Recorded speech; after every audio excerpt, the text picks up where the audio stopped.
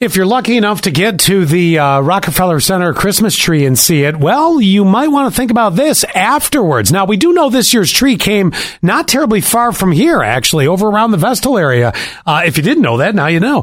So what happens to the tree after, they get finished with the Christmas celebration in Manhattan? Well, probably like all of our trees at home, all the needles fall off. But no, actually, it goes to a really good thing. And this is one of those stories you just go, I may never have heard that before, and that's really cool.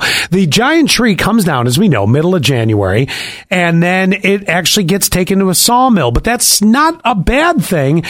The tree's wood gets donated to Habitat for Humanity and turned into lumber that they use to build homes for families in need all across America. Now, in some of the recent years, Pennsylvania, New York, Connecticut, New Jersey, California, Mississippi have all gotten into the spirit and gotten some of the wood from the Rockefeller Center Christmas tree of that year. Be kind of neat to see a list of where some of the houses are and be like, oh yeah, that's the 2003 tree right there. And that's someone's living room now. It is kind of cool when you think about it.